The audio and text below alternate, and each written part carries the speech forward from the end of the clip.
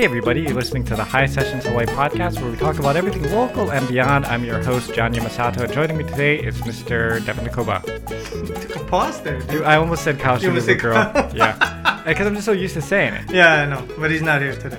Kyle's not here today. He's supposedly been exposed. Whatever. Again. Yeah. But I miss Kyle because, Devin comes right before we shoot. Not because of any fault of Devin's, but because he's got a schedule and he just makes it here for the shoots. Kyle always shows up early and we have about, 40 minutes to just talk story and see how everyone's doing. So today I was just sitting around by myself. There was no Kyle to bounce off. So Kyle, we hope you're feeling better. I got here a little earlier. Yeah, you did. So that was nice. Yeah. But I hope you're feeling better, buddy. And whatever, dude. You missed he's this fine. first. I texted him just now and he's like, "Oh, good. No, nothing." Get your ass over here then. Okay, of course. Anyway.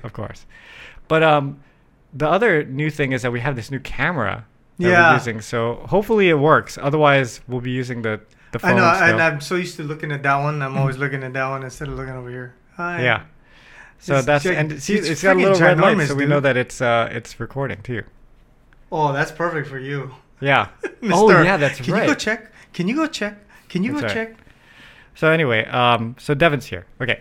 Before we begin, let me remind our listeners of all the ways they can stay in touch with the show. There is Facebook, Instagram, and Twitter, all at Hisessions. They can go to SoundCloud, YouTube, and Apple Podcasts to listen to the podcast. And finally, you can email us at hisessions@yahoo.com with any questions. If you'd like to help the show, get more music on the channel, you can go to patreon.com, Patreon, and donate. There you'll be more involved with the show, help figure out who's going to be on the show.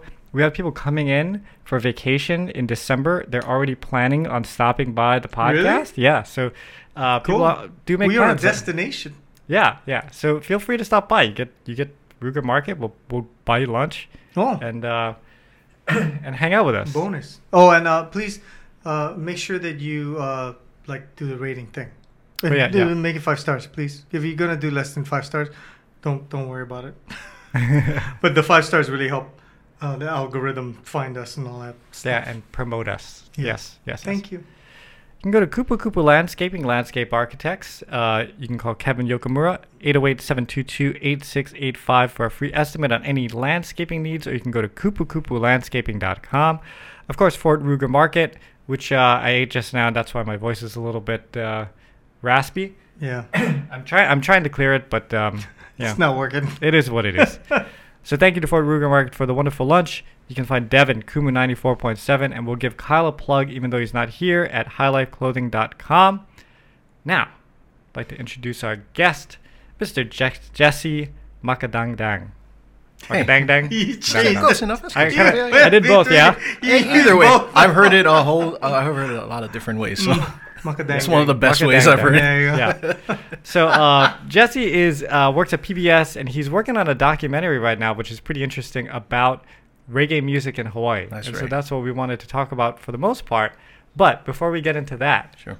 I had this question. Mm-hmm. How does it feel to be immortalized forever in one of the most popular Hawaiian Christmas songs that has ever been recorded? I don't know what you're talking about. Never heard it.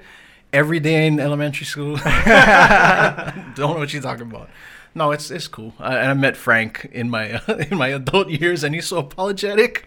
Oh man, no, but it's I kind know. of an honor, right? I know, it's yeah, it is. It is the opening line to that Yes. iconic song Yeah.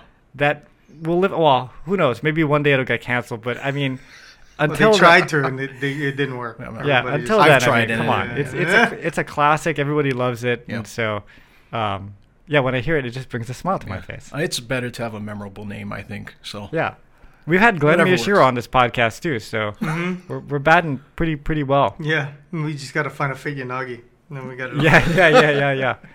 Okay, so Or let's. Abdullah Fata'ai. I don't know that one. You never heard Abdullah Fata'ai? No. that's another He Frank. remembers it, yeah. Yeah, Some that's of the another Frank? Frank Oh, song. okay, Yeah. all right, okay. Abdullah Fata'ai. Anyway, Okay, so you're at PBS now, but you have a storied TV career. So let's talk about where you come from. So you didn't just start at PBS. Yeah, no, I before PBS, I was at KHON as the marketing director. I've also produced a show called Sam Choi's in the Kitchen, which you were I've on. been Yeah. And John didn't remember him when he said, no, yeah. we worked together. John was like, really? Well, you know, It was one day, you know. it was one day. John John meets Zaneri everybody. does suck the air out of any room. That He he's does. He really does. in. So I remember John In a the good most. way. In a good way, John. Yeah, because he was. Because just he's going to this- be on the pod soon. Yeah, he was just this bombastic character that comes Mm-hmm. in out of nowhere. I mean, he's more just I should say personality dynamic than Sam is. You know, Mhm. and he taught me about the bug assault, the assault Right, gun that right. kills flies. That's right, yeah. So, you know, I was more focused on that than I think production and, you know, everybody running around in the background. Yeah. Yeah. Yeah. So I was at KHON. I did that before that. Before TV, it was just a passion of mine before I made it a profession. Yeah. Yeah, KHON for 7 years and now PBS for 2. How has it changed over the years, TV? I mean, it's got to be completely different, right? Oh, yeah. And I started at KHON in 2014, and that's already right in the middle of the Oh. YouTube era. So Yeah. things are already kind of transitioning to digital, and now more so like TV itself, cable TV. It's, I don't want to say dying. It's evolving into something else. It's changing into something completely different. And yeah, TV, if you work in TV, you know, like it's now we're kind of having an identity crisis. Mm. Yeah, because everything's kind of seems like it's all just morphing together. Because now you film TV, but then you take that product and you put it on YouTube and you put it here, you put it there, and it's just everywhere, right? Yeah. Yeah. So, yeah. But was there a time where people thought, like, oh, we don't need to do internet, we're TV, right? We're different. Yeah. But now it's all morphing together, is it? Yeah, there in a way there's still people like that. We're just, you know, TV is the king and internet is where you just put your bonus, your extra stuff. It's not considered a level medium when in reality it might have surpassed TV now with things Yeah. like Netflix and Hulu and even YouTube. Like a lot of people are cord cutters now, you know. Yeah, my kids don't watch any terrestrial TV. Everything is TikTok and YouTube Right. and all that stuff. That's true. Yeah. Yeah. I mean, even in our house, we have that big TV, and I have Spectrum and DirecTV, and my kids get on there and they're watching Netflix. I'm like, hey man, pay for all of the stuff, Yeah, all of the I'm programming. paying all this money Yeah. for, you know. Yeah, Watch even things like Hulu have like TV where they have like channels that Yes. run linear, you know. Yeah. So yeah, there's almost kind of no need for that traditional cable anymore. Now PBS is a little different because you're a publicly funded company, Right. and you guys are kind of to service Hawaii, and you do a lot of local programming. Yes. And so, how's it been with that move there from terrestrial TV? I guess you could say. I think it's the same. It's any TV station is going to have to deal with the transition where people are not watching you on broadcast anymore, and you know we see it. I see our YouTube analytics, and you know it's the same. It's the same audience. You know, it's the 40, 50, 60 and up that watch us on TV. They're watching us on YouTube now, so it's a transition that we're going through right now, where how we produce content, you know, because it's different producing a 28-30 TV show as opposed to something like a 15-16 minute and untimed YouTube video. Different formats, different things to account for. So it's just trying to figure out how to do both, because we are a TV station, but we also have to acknowledge that that's changing. What that is changing. Well, you know, I've been pitching this to the team a lot for Hisessions over the years. You know, because nowadays we have these cameras that can run 24 hours a day and just continually stream, right? Right. And you can stream to YouTube. I'm like, we should do a telethon, like a Jerry Lewis. I'll be Jerry Lewis, and I'll invite guests on, and we'll just do like 24 hours straight, you know, through the night, and then I'll untie my tie, and I'll be smoking a cigarette at the end, and try to like raise some money for the Hisessions channel, you know? But I think just the will is not there from the crew. I don't think the camera guys and stuff are like... The crew? Dude, as Wait. fundamentally lazy as you are, there is no way, dude. What do you mean? 24 That I would hours do of... it? Yeah, 24 I hours think of I could do it. I could psych myself up to do it. But we'd have musical acts coming in, so you would need the sound crew to set that up, and then I can't. And then at the end, your voice would be all hash. Yeah. Hi, everybody, thank you very much for giving. Yeah, it'd be Plus, kind of it fun, seems right? a little weird to be, asking money for high sessions. Yeah, Just well, I saying. mean, we got to keep the lights on somehow.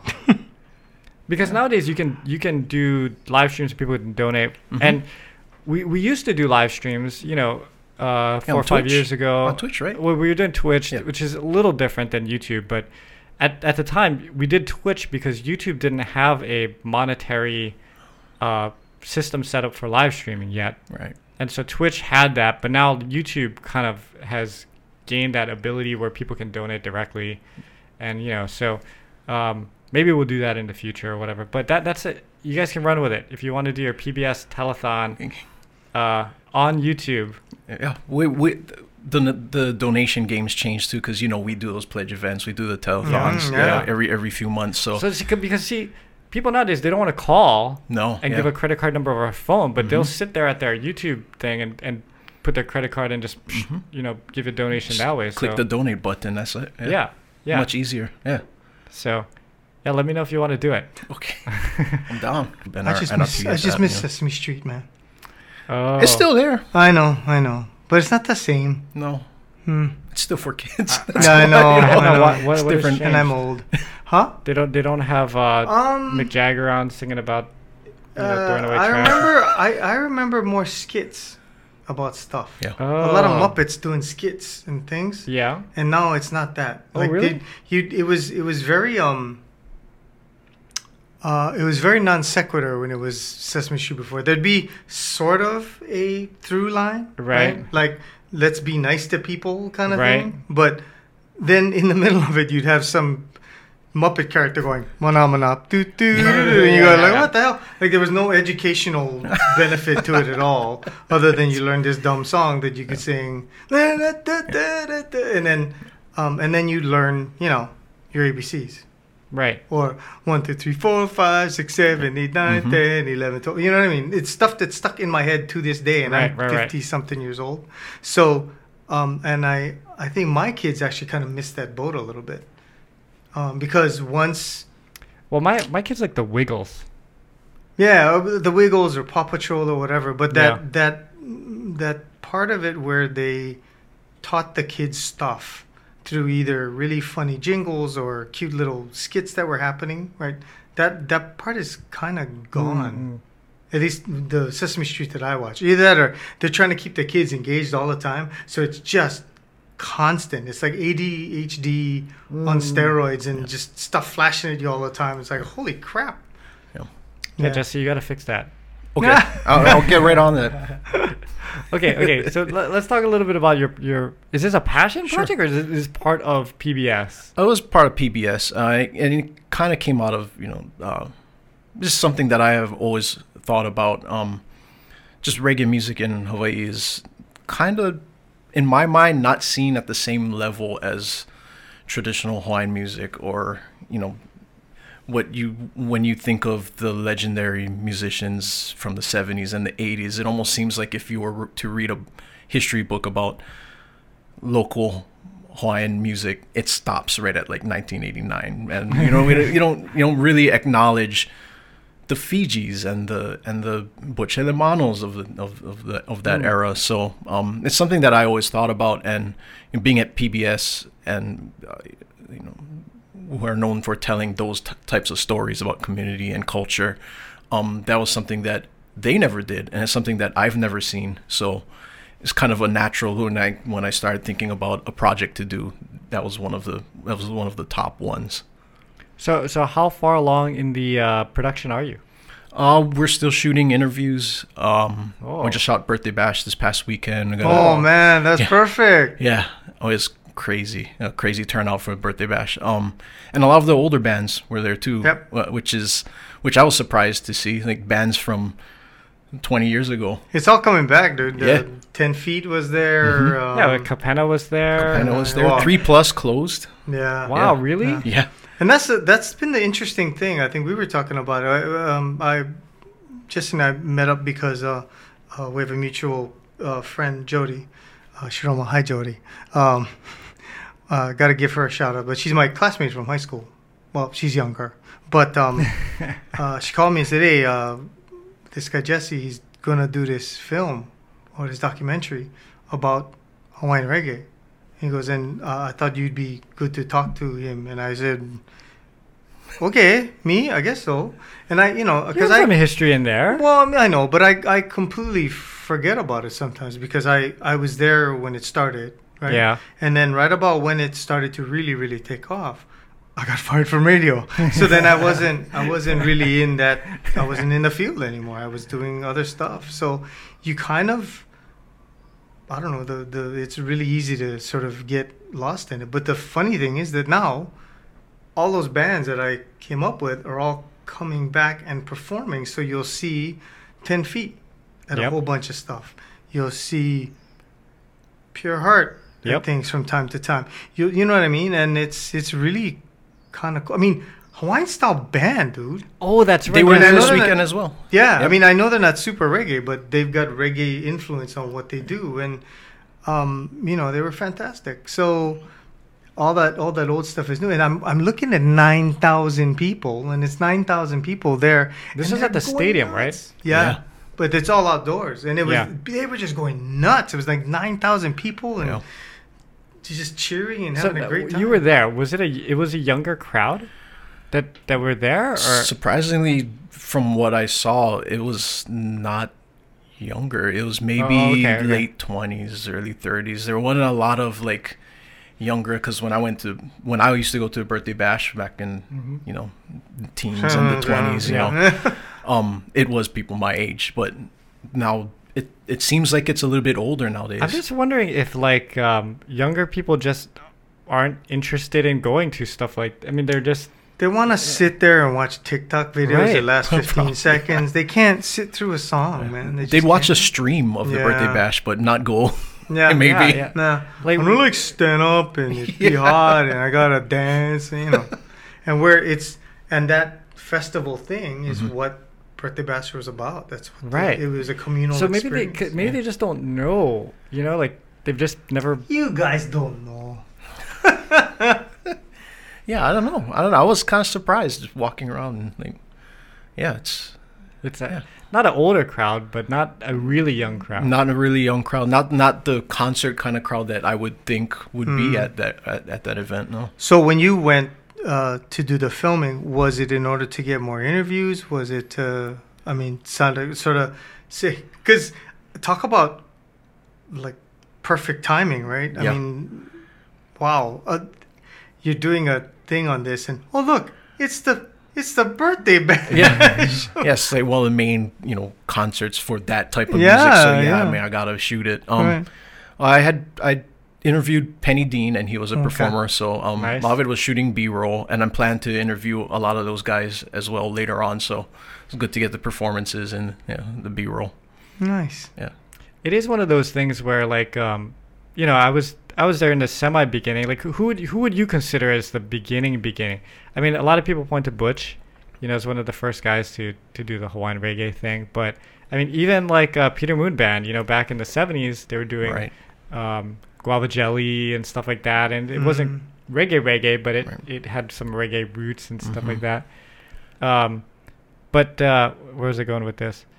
You can let him answer his. Oh, okay. No. So I remember when the Birthday Bash first started, right? And it was called like Jawaiian music, right? And you had... It was like the Jawaiian Jam, I think. Yeah, that's right, Jawaiian Jam. So there's Jawaiian Jam, and they would have like Hawaii Kane and the early version of Kapena and whatnot. And it wasn't, I feel like wasn't looked at as national,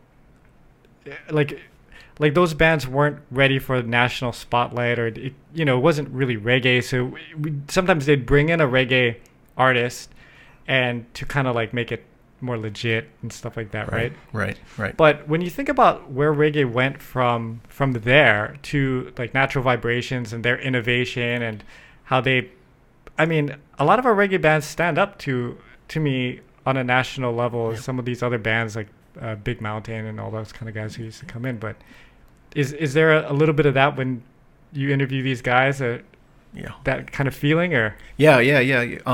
It's just the evolution because the pioneers are going to have that influence with ukulele. They're going to have the Hawaiian instruments in their style of reggae, which was known as Jawaiian. Now, not so much. You don't really use that word anymore. And it's just kind of evolved with the times to where now,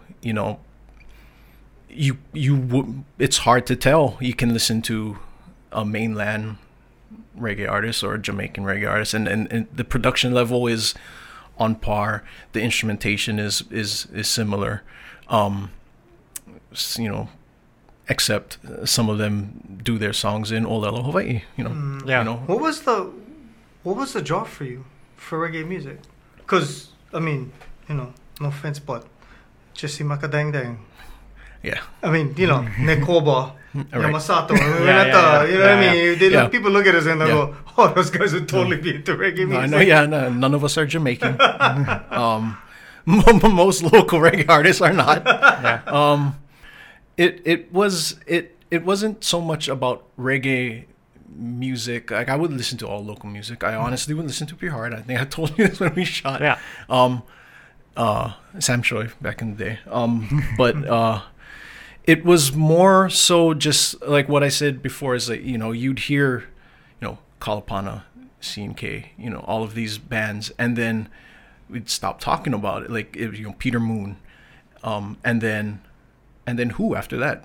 90s and the 2000s, like, who, Brother is, and then what, it's Fiji, there's contemporary also, Pure Heart, but I think because of what reggae was and it's kind of the polarizing nature of it, that there's some hesitation to consider it in that line of local music. It's interesting because it did take a long time for Hokus to have a reggae award as well, right? Right, yeah. And then Brother Walter kind of blew it open with that first album, so they had no choice. But it was more so kind of like it was more to maybe give these guys their flowers. You give them your flowers while they're still around, and some of these guys are not around anymore, and so I think they deserve to be in the conversation when you talk about legendary musicians, artists, local artists,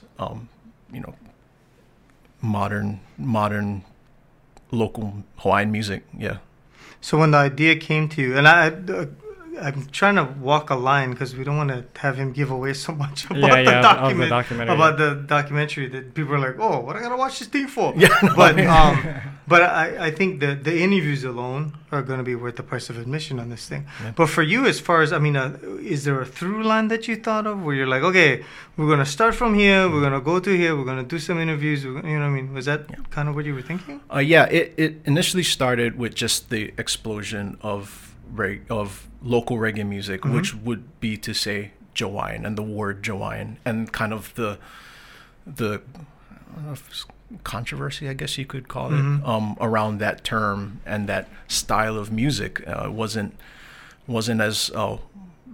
mainstream for sure, but it was very, very popular, and it became mainstream over the years, despite being divisive and polarizing. So it was going to focus on that era, just the start of it.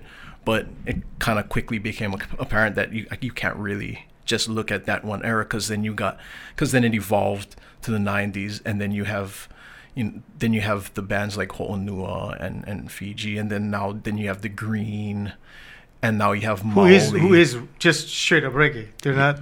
Yeah. They're not. You can't consider them Jawaiian or any kind of stuff. Yeah. It's just reggae music. Ukla the Mock. This is just reggae, Yeah. So very roots reggae and their stuff. Yeah. That's right. Yeah. So it just became kind of just the story of all reggae in Hawaii from the start, from the 70s and the 80s, really. So you're gonna take them all the way up to now, then? Yeah. Like, this is where reggae is now. Yes. Yeah. Oh wow. I gotta say, when the Green, as they became popular, at that time I wasn't listening to too much radio. Sorry, Devin. No. But one night I'm driving home in my car, and I hit KCCN just to see what's up, and then the Green came on, but I didn't know who it was. I was like, man, this got to be a mainland artist because this is too good. This is so good, you know, reggae. And then they're like, oh, this is the Green. I'm like, oh, dang, this is the Green. I'm like, oh, that's great. That people nowadays are like, the level of production is so good that you can't even tell whether, because before you could kind of tell, like, this is kind of local sounding. This is It's the same keyboard.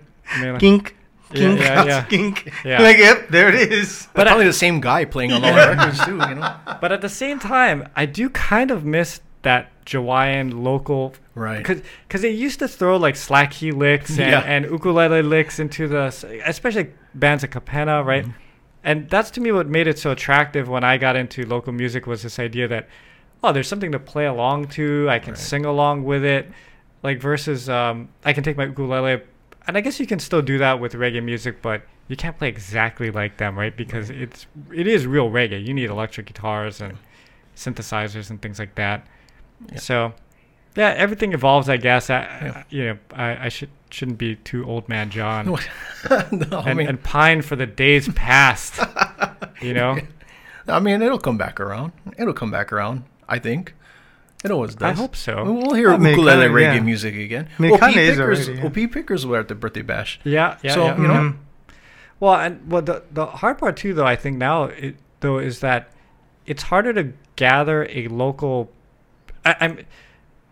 Before it was very clear, right? You would gather a local following, and then you would try to push out from there. You'd expand out from your big local following, right? That's how Fiji did it, right? He blew up here. He's like the man here. He was everywhere, yeah. Then mainland records, mainland people started looking at him like this could be something. Started going up to California, did his thing up there.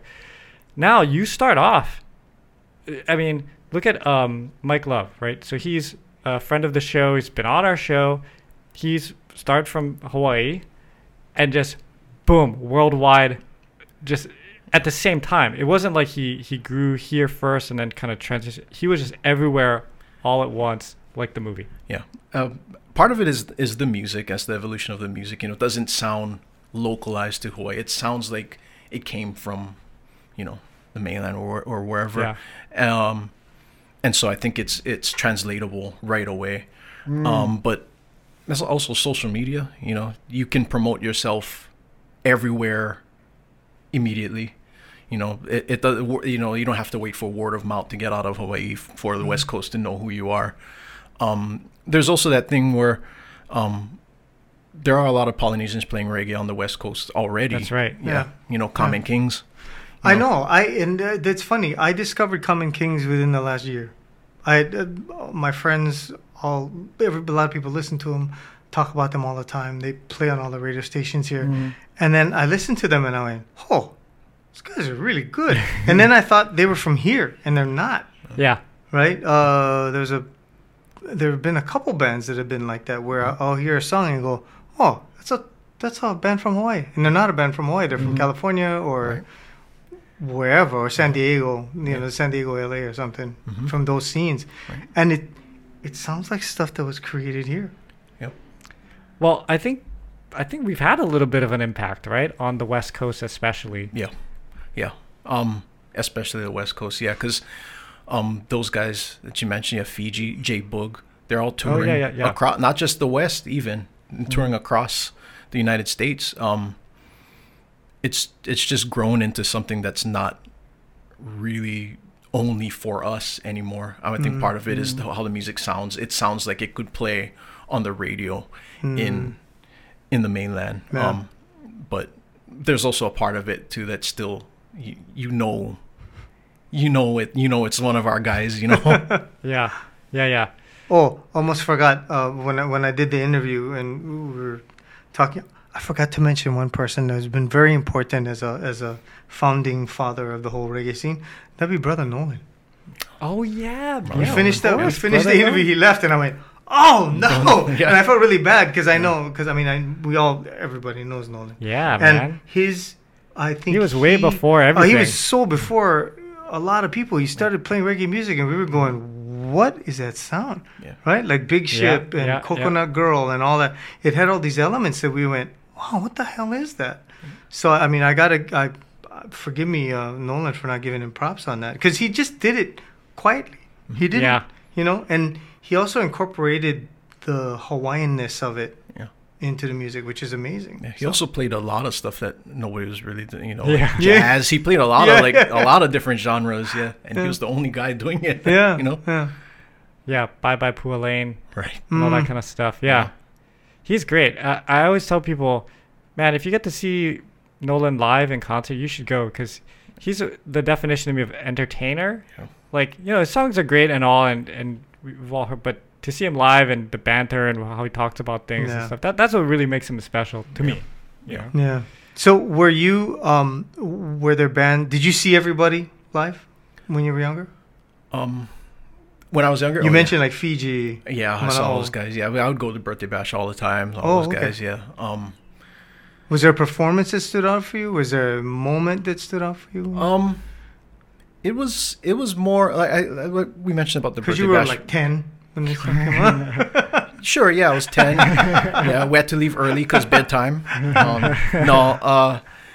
It was like we said, it was more like the environment, the camaraderie. So it was more just being on the lawn. 'Cause it was at the Shell, right? Yeah. Now Right, it's yeah, at the yeah. stadium. Yeah. Yeah. You're not sitting down at the stadium. No. So being with friends and family, and it was more so that, and having that music kind of be like the underscore to just having good times with people that you know. Yeah. Yeah, and then everybody gets on the reggae train, and Right. yeah, those are some good times. Yeah. Doing the conga line thing. Yeah, or the jockey move and stuff like that. Yeah. Yeah, but back in those days, I was still like, I was young, so I have legit Thanks. stories. Yeah. I had to go with my dad, so we'd be in the seats. He didn't want to sit on the lawn. It was a few years later that I got to sit on the lawn. But yeah, those are some good memories, man. Yeah. And I just remember like dudes beefing on the lawn, all stuff like that. That was Yeah. one of the downsides. But Yeah. So I was glad I was on the stage area, man. Get to just watch all this stuff happening. Like, oh my Yeah. god. I don't think there were any But- fights this weekend. I didn't see any. I think Yeah. people are more mellow nowadays or I think so. something. I don't know. And they were Must- older something audience is- too, so Yeah, maybe it and had it's something also to do with it. asphalt, man. You get into a fight and you roll. Oh, around That's and true, around. That's too. not gonna work out well. That's for true. you. Yeah, rolling down the grass is a lot different. Yeah, exactly. So- Yeah. So you think there's still a viable audience for all this stuff out there? And I mean, there must be if you can have $9,000 people at the birthday bash. Shoot, I forgot to silence my phone. Yep. There it goes. It's okay. All right, Devin, Yes. keep the interview going. I'm gonna go turn off my phone. John is still actively working, apparently. Yeah. But yeah, so 9,000 people at the birthday bash, like this recent birthday bash. Yeah. And we remember the ones at the Shell where it was packed with at least that many people. Yeah. And all the wonderful smells that were coming up from there. But was there anybody that surprised you during the interview where and you don't have to get into specifics, but if there was something where you went, I didn't even think about that. Because you've interviewed like 20, 30 people now? I've interviewed a bunch of people so far, yeah.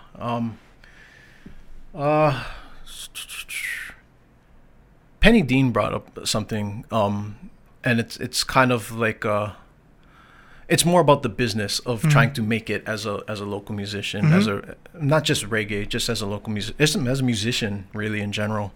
And he was saying that a lot of artists, they get into it and they just want to play, and they don't think about how viable that is financially. And he was like, if you want to do it, by all means, come right in and try, but you gotta handle your business. You're gonna find out, like, if you're not hitting the pavement, if you're not touring, you're not recording, you're not constantly doing it, it's gonna be hard. It's a lot of these guys keep jobs on the side, and then people don't realize that it's hard to be a full-time musician, especially here in Hawaii. And that's something I think maybe a lot of listeners don't realize when they go out to these concerts and they buy the albums. It's like, some of these guys don't just do this to support themselves. It's hard, Yeah, it's tough. Yeah. No, it's funny. I thought about that even back in their day. I thought about them specifically, Mhm. and yeah, I've always been kind of a nerd, you know, and Kind of? yeah, always been a nerd. Right. There you go. But anyway, so in the Hawaii music business, I mean, everybody's super nice, and I think we all have a real passion to see people succeed. Like, I've never felt like, oh, just because, you know, somebody else succeeds doesn't mean that I can't succeed. You know, it's always been kind of this like, all, you know, we all lift each other together. Right. For the most part. There's a couple of people, no one's out names, but Right. most everyone, and especially the guys from Natural Vibes, they've always been super nice and stuff. But I remember one time we had the Sea Life Park thing and we were playing, and then I was thinking about, because this is pre-internet, right? And I'm watching Natural Vibes, I'm like, okay, Natural Vibes do these great big shows, Yeah. but how many great big shows are there in a year? Yeah. Versus like for Pure Heart, we did weddings, we could do like stage shows, we Right. can do birthday parties, and we can do big shows. So we're always busy, right? Right. And from a local perspective. Yeah.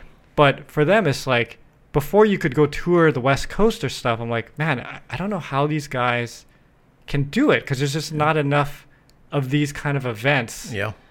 And yeah, now they can, you know, because I think like the J Boogs and the Greens and all that kind of figured out how to do that. Yeah. But yeah, in those days, man, I remember one time just sitting there thinking about that, like how does this work out for them, especially because they got like 10 guys in the band. Yeah, only get the three of you, Yeah, it's so only it's that not much too, easier, right? right? Like, And even $100 for split three which is ways. the three Yeah. of us was kind of, it's not like we were making a killing, you know. So yeah, so and then years later I did a career day at Kaiser High School. Oh. And it was me and whoa, why am I having the biggest brain fart of all time? Wayne, the guitar player. Oh, right. wait, Yes. Yeah. Yeah. And he talked about harmonizing in a band, you know, like and stuff. And I busted out this like, when you sell a CD, you get this amount, and so you need to sell this many CDs. I think the kids were like super bored. But then after he's like, oh man, I wish I knew that when I saw my deal, you know. Yeah. So it's like, yeah, you know, these guys back in those days, especially, it must have been really tough for them. Yeah. Yeah. Yeah. Especially if you have 10 guys in the group. Yeah. And now, when they tour, you take everything to the West Coast, and you're touring. Somebody else had mentioned. Somebody else I interviewed had mentioned that they were managing one of the younger groups, and I forget the artist, but he had to teach them how to deal with merch. You know, do you drop it into where you going next? Do you take it with you? And it's something that like, it's like on a scale that I never heard, like local music on, like, you know, touring the West Coast, and you're on a bus and you gotta like drop your merch at the next city. Like, this is like big time stuff. Yeah. Yeah. It's a lot to think about Yeah. for these bands. Yeah. Huh. So, musically, are you kind of all over the place? Are you mostly into reggae? Is it? I wouldn't say I'm mostly into reggae. I really like it. I appreciate it a lot, and I've listened to a lot of it just by virtue of growing up here. But I would say if I had to listen to one, it'd be traditional Hawaiian music. That's the thing I always go to. I can always just put it on.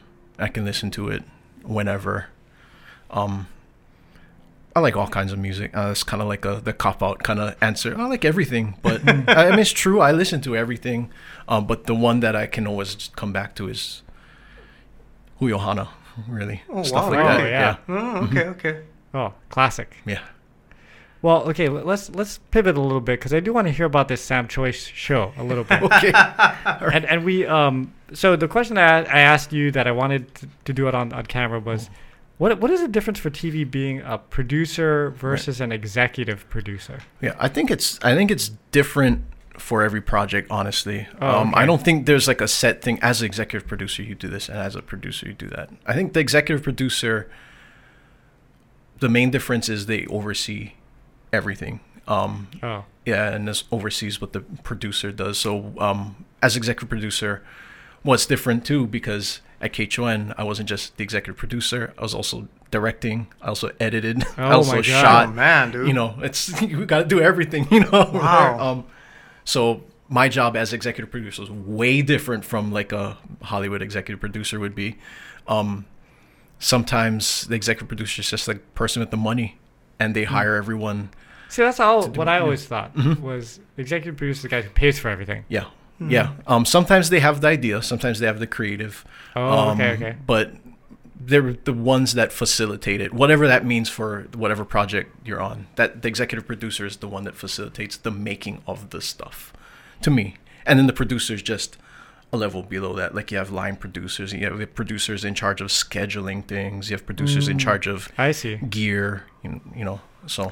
Oh, I got it. Okay. Yeah, because from a music standpoint, usually your producer is the person who takes the, artist comes with an idea for a song, and you're the one that goes like, okay, here's how we're going to structure this song. Like this one should be an acoustic one, or we're going to do a big band on this, or we should get this guy to come play guitar, whatever. They kind of like help make a sound out of it. But a TV, there's so many produced because there's so many pieces beyond just the product itself. Yeah, and a TV producer can do that as well. Shoot it this way and that way. They can have a hand in creative in that same way. And okay, so was the Sam Choi show your idea? No, Sam came in with that idea. Oh, yeah. Okay. And he said, "Bruh, I can go to anybody's house, look in their fridge, and make something." He can. But that's what he pitched, though. Is that how it came through? Pretty much, yeah. He had brought another. He had a guy with him that he was doing the creative with, and they had shot like a couple pilots for YouTube, and that's what they brought to it. They just went to friend's house and they did it that way, and so K-Chon picked it up. Yeah. And then, so where does John Veneri come in? Because you guys figure. Well, we said we were doing a food show. What's John doing there? Just kidding, John. Yeah, we just said Sam Choi is coming and he's going to be doing a cooking show, and he was like, "Oh, I want to be a part." No. Yeah, I wouldn't doubt it. That sounds like John, actually. No, we felt like there was a better dynamic with Sam and John, as you saw. Like they're two kind of like opposites, but they play off each other. Yeah, so that's how it became.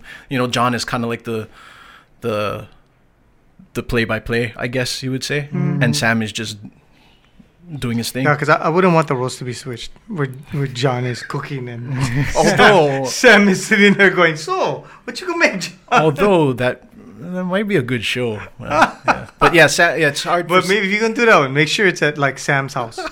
Yeah, that would actually be kind of interesting. Yeah. Sam's face just is horrified. Oh, actually, I'm sorry. We did do that. Did you do that? We went to Sam's house, but Sam's son did the cooking, not John. No, let's make John do it. Yeah. Make John do it. No. And I guess be so much trouble when he comes with the pot.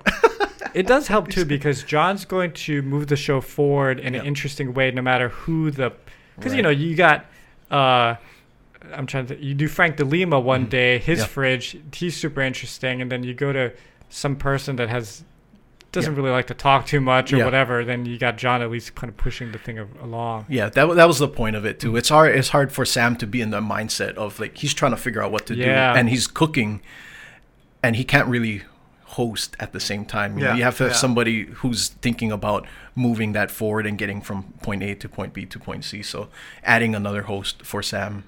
Yeah. How many cuts do you have to make when you do it? Because they gotta get there. They gotta open the fridge. You know what I mean? Yeah. It was shot documentary style, meaning we didn't plan anything. We showed with a crew. Most times we just went off a single picture of what the kitchen looked like. Really? And we get there and it's like way smaller than we thought. Yeah. And we just could be. It was important because the whole point of the show is to teach you how not to waste food and how to so it had to be real. It had to be in a real house, because if it's staged and it's set, you don't learn anything. Look at our lovely place that we just showed up to. Yeah. Nobody knew we were gonna be here. So who had the least amount of food? That would be Jamie O'Brien. Oh, Jamie O'Brien. I don't know if they live in that house most of the time, because it had literally nothing. So we had to go Foodland, Pupukea, to go pick up. Really? Yeah, it was like one sausage, like a. It was like impossible to make stuff. So even Sam is tapping out like, bruh, no can, dude. There was nothing in there. I thought Shannon Scott had only a little bit in his. Shannon. Shannon had a good amount. He had a good amount. Okay. Okay. Someone told me bad information then. His was all right. I can't remember what we made. I think there was a bread pudding we made. Oh wow! Man. Yeah, Sam can just make whatever. Yeah, for those of you who watch the show, I was on the show, and I can guarantee you that there is no like Sam just came and looked at the thing, and he just started making stuff, and it was amazing. Yeah. I was just super nervous because I don't cook, so at all.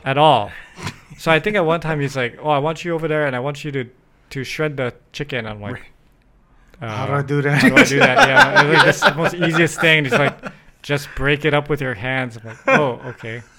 Well, we had worse. We had a guy who didn't know how to. He was making roux. So roux is just you stir the flour in the pot, right? Yeah. He just like this, and Sam had to take it over. It's like the simplest job. Anyway, I mean, for those of you who are unfamiliar with the show, maybe we back up a little bit and explain to them how the show works, because the three of us know the show, but just in case you haven't watched it, it really is fascinating viewing. Yeah. Wait, is it still somewhere where people can find it online somewhere? I assume that they're still posting it on YouTube. I don't know. I think it's still online. I think it's still. So it's Sam's Kitchen, right?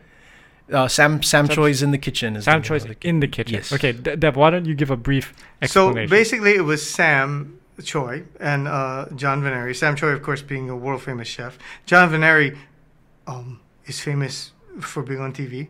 And no, I'm kidding. And being a UH football player. But he has been on TV and the whole thing. Anyway, the two of them go to somebody's house. Sam opens the fridge and makes stuff. Whatever's in the fridge. That's all he's got. You don't even have to. Yeah, they just come over to the house, open a fridge, and he goes, "Okay, we're gonna make fried rice, or we're gonna make lumpia, we're gonna make whatever." He just finds something, and it's unusual in that it's real. It's like chopped. It happens there, in the kitchen as it's going, and John can verify, and Jesse can verify as well that they don't doctor things. Unless it's really bad, like only get one sausage in a fridge, and then they got to do something. We had to do that just that one time because there was literally nothing in there. Like one sausage. But at least Jamie wasn't BSing. No. Like he didn't like prep. Because I know Calais they knew Sam was coming, so they had certain things that they kind of that they had in the fridge. I mean, they didn't completely prep, but. They had the crab, like I said, that they caught. Yeah. So it's like, let's see what he does with this, so they put it in. And that is maybe the one thing that you could consider like not authentic is families know we're coming. We don't just knock on the door and show up. So in anticipation, they'll put stuff in their fridge, like, ahi or like fresh stuff. And so Sam will purposely kind of be like, he'll go for the older looking things, the leftover stuff. Which one get green on top? Yeah, because otherwise every episode would be poke. I mean, our episode he had these greens, but there was no dressing for anything, and then he used the juice from the crab and some fruits, and he made some kind of salad dressing out of that. Really? Yeah. Wow. I was like, whoa, dang, and it was good. Yeah. It was good. I was like, jeez, that's pretty crazy. He made salad dressing out of nothing. Yeah. Yeah. So it's not. Yeah, he's super talented. I mean, I was super impressed. He's with been cooking for a long time, man. Yeah. I mean, obviously he's good. I mean, he's been doing it for a long time, and he's got all these books and stuff. Right. Nice guy, by the way, too. Yeah. But yeah, so that was great. All right. Well, when should we expect this documentary to come out on the reggae stuff? I'm aiming for the end of the year. Okay. A lot of bands are on tour, so it's going to be just if I can get everything shot. Is there anybody specific that you are looking to get that you just have not been able to get in touch with yet? Fiji is like the main one. Oh, okay. Okay. I know a few people that know him, but that's the one that. I mean, I don't know how I can tell this story without talking to him. You know what I mean? So and Butch Halimana is, from what I understand, is a ghost. Like he's just like nobody can help me.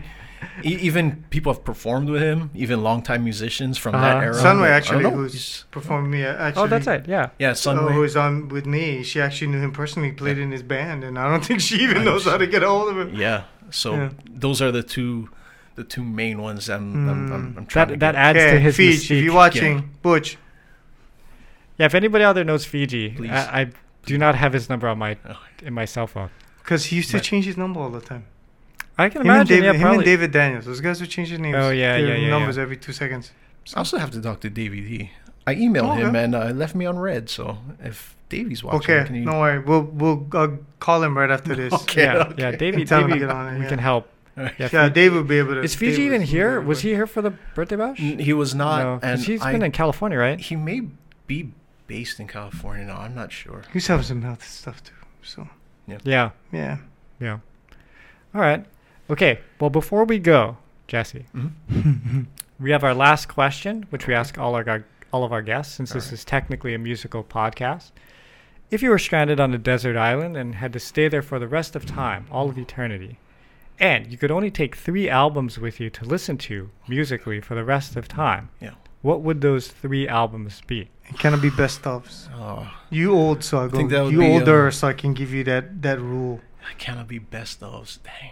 yeah. So let's say Pure Heart 1, Pure Oh my- Heart 2, oh my and, God. Pure Heart 2.5. No, let's just say. Okay. All right. It's a serious Now we question, know you Jesse. like- It's a serious question. Oh man, three albums. Like I say I listen to everything. So Yeah, I know. I had a feeling this is Exactly. going to be kind of a hard question for you. let's just go 3 local music albums. Let's narrow it down then. Okay. I would say Tropical Hawaiian Day would probably be one. Mm. Yeah. Kyle Boys. Let's see. I can't use Best of Hui Ohana, so I'll use Hui Ohana Live in Tahiti, maybe. Oh, yeah. Wow. and classic.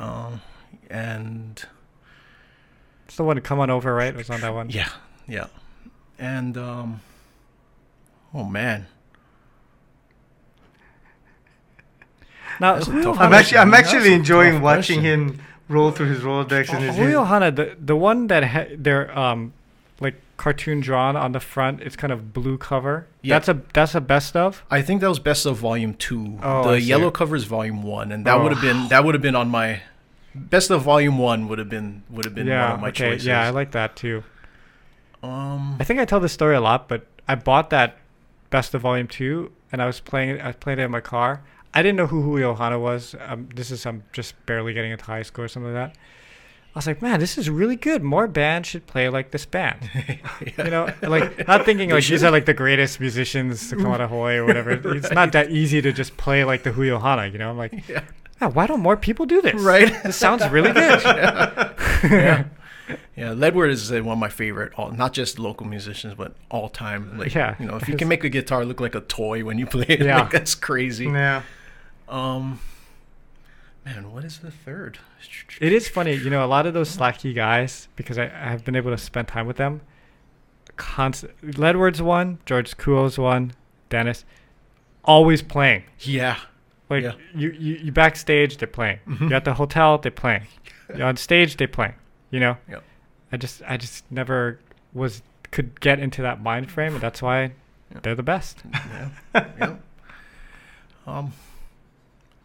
Man, I don't know. Who's number 3? Man, I should pick a reggae one, huh? Yeah, Sure. That would make sense. Right? Okay. some dance music. We'll go reggae block party then. Oh, Oh, nice. Wow, all right. Okay. All right, man. Well, when your documentary is done, please come back. Oh, I will. We want to promote it and get it out there, and it's Thanks. pretty exciting. I'm pretty excited to see this thing. I appreciate it. Thanks for having me. Yeah, Devin, anything you got coming up? No. Oh, I actually have something on Oh. Saturday. So if you guys are in the Eva area, at the place with the wave, you know, the wave tank thing in Eva Beach the now. wave pool, yeah. There's a restaurant there. I can't remember what it is, but I'm playing there. The lineup? Saturday. The lineup, yes. I'm going to be at the lineup 6 to 8 on Saturday with Herbo to Jr. So please come by and say hello. I'm sorry, but I love you, but that's Eva. Yeah, I know. That's far.